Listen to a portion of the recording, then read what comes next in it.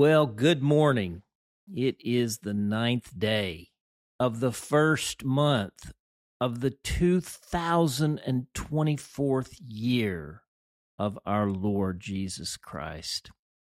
I'm J.D. Walt, and this is your wake-up call. Beginning today with consecration. Wake up, sleeper. Rise from the dead, and Christ will shine on you. Jesus, I belong to you. I lift up my heart to you. I set my mind on you. I fix my eyes on you. I offer my body to you as a living sacrifice. Jesus, we belong to you. And we're praying in the name of the Father and the Son and the Holy Spirit. Amen. Today's entry is entitled The Prayer of Humble Approach. Our text is Matthew chapter 20, verses 29 to 34. Hear now the word of the Lord. As Jesus and his disciples were leaving Jericho, a large crowd followed him. 2 blind men were sitting by the roadside, and when they heard that Jesus was going by, they shouted, "Lord, Son of David, have mercy on us." The crowd rebuked them and told them to be quiet, but they shouted all the louder, "Lord, Son of David, have mercy on us." Jesus stopped and called them. "What do you want me to do for you?" he asked. "Lord," they answered, "we want our sight." Jesus had compassion on them and touched their eyes. Immediately they received their sight and followed him. The word of the Lord. Now consider this. Today we continue with our question, what is prayer? Remember now our working definition. Prayer is the lifelong process of becoming a peculiar kind of person who learns to exercise a particular kind of power for the good of the world and the glory of God. Yesterday, I told you a story. Today, permit me to offer a poem of sorts in the spirit of the tradition of the Desert Fathers and Mothers. So much of what passes for prayer is really just inner dialogue or performative monologue or consternated cogitation, even emotional constipation, and really just a more meditative way of thinking about things, a kind of internal churning in spiritual circles. But real prayer is of another order of magnitude. It's like waiting in a long line for your turn to speak to the king of the realm. At the back of the line, you had so much to say, but as the line progressed, it mostly fell away. All that internal wrangling you used to think was prayer evaporates like mist in the face of a furnace when your turn comes to meet the king. Now you finally pray. As Jesus and his disciples were leaving Jericho, a large crowd followed him. 2 blind men were sitting by the roadside. And when they heard that Jesus was going by, they shouted, "Lord, Son of David, have mercy on us." The crowd rebuked them and told them to be quiet. But they shouted all the louder, "Lord, Son of David, have mercy on us." Jesus stopped and called them. "What do you want me to do for you?" he asked. "Lord," they answered, "we want our sight." Jesus had compassion on them and touched their eyes. Immediately they received their sight and followed him. Lots of onlookers that day. Only 2 could see him. They were the ones praying. The prayer of humble approach. Lord Jesus, teach us to pray. Let's locate ourselves with those 2 blind men sitting by the side of the road. We heard Jesus of Nazareth was coming this way. We are waiting for him. It is hot. We are weary. And we can see nothing. So close your eyes. Now begin to whisper his name. Jesus. Jesus. Jesus. As you continue saying his name, increase the volume level until you're uncomfortable with the volume. Jesus. Jesus. Jesus. Go back to whispering now and add these words. Jesus. Master. Have mercy on me. Continue with these words now, speaking them several times, increasing the volume level until you are louder than you think appropriate. Jesus, Master, have mercy on me. I'll just leave you a second here to rehearse that. Jesus, Master, have mercy on me. Keep saying it. Jesus, Master, have mercy on me.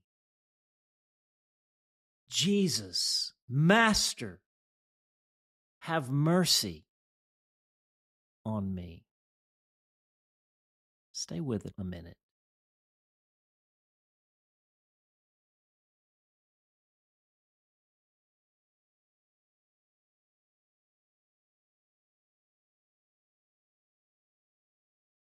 And when you think you're finally praying these words to Jesus, come to silence. Jesus, Master, have mercy.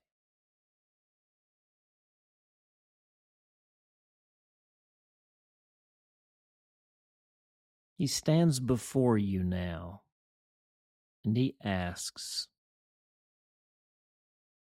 "What do you want me to do for you?"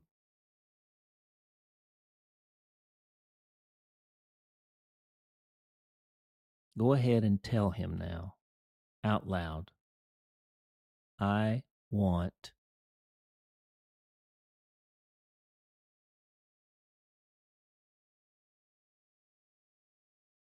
Tell you what I'm telling him. Jesus, I want your joy in me.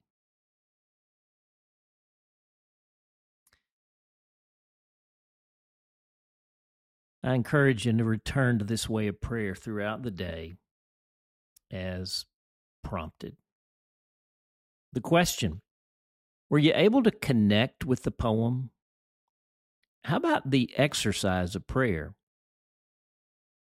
What did you experience? How did Jesus encounter you? How did you experience Jesus? And today we're going to sing the hymn, Pass Me Not, O Gentle Savior. It's number 527 in our seedbed hymnal, our Great Redeemer's Praise, 527. Pass me not, O gentle Savior. Okay, everybody, are you there? I have got a special guest that just came in right as I was finishing the reading. And he's going to sing and help me sing the hymn today. This is John David Walt Sr. David Walt, famous farmer of Desha County, Arkansas. So he's going to be in our choir today, helping me sing. So, Dad, I'm going to keep our tempo up. Okay. Pass me not, O gentle Savior, hear my humble cry, while on others thou art calling, do not pass me by. Savior, Savior, hear my humble cry, while on others thou art calling, do not pass me by. Let me at thy throne of mercy find a sweet relief, kneeling there in deep contrition, help my unbelief. Savior, Savior, hear my humble cry, while on others thou art calling, do not pass me by. Trusting only in thy merit, would I seek thy face. Heal my wounded, broken spirit, save me by thy grace. Savior, Savior, hear my humble cry, while on others thou art calling, do not pass me by. Thou, the spring of all my comfort, more than life to me, whom have I on earth beside thee? Whom in heaven but thee? Savior, Savior, hear my humble cry, while on others thou art calling, do not pass me by. All right, thanks, Dad. All right. Well, everybody, that's a wrap for today. That was a treat. My dad sang in the choir along with my mom. I can't get her out to help us today. I'm going to stay on that one. She's an alto. He's a bass. They sang in the choir for 100 years, probably felt like. But every Wednesday night, Dad would always say, he'd come in from the fields and he would say, I got to go to QP. choir practice. QP. We always remembered that. He said he wasn't a great speller, but you know what? He was and is a great singer.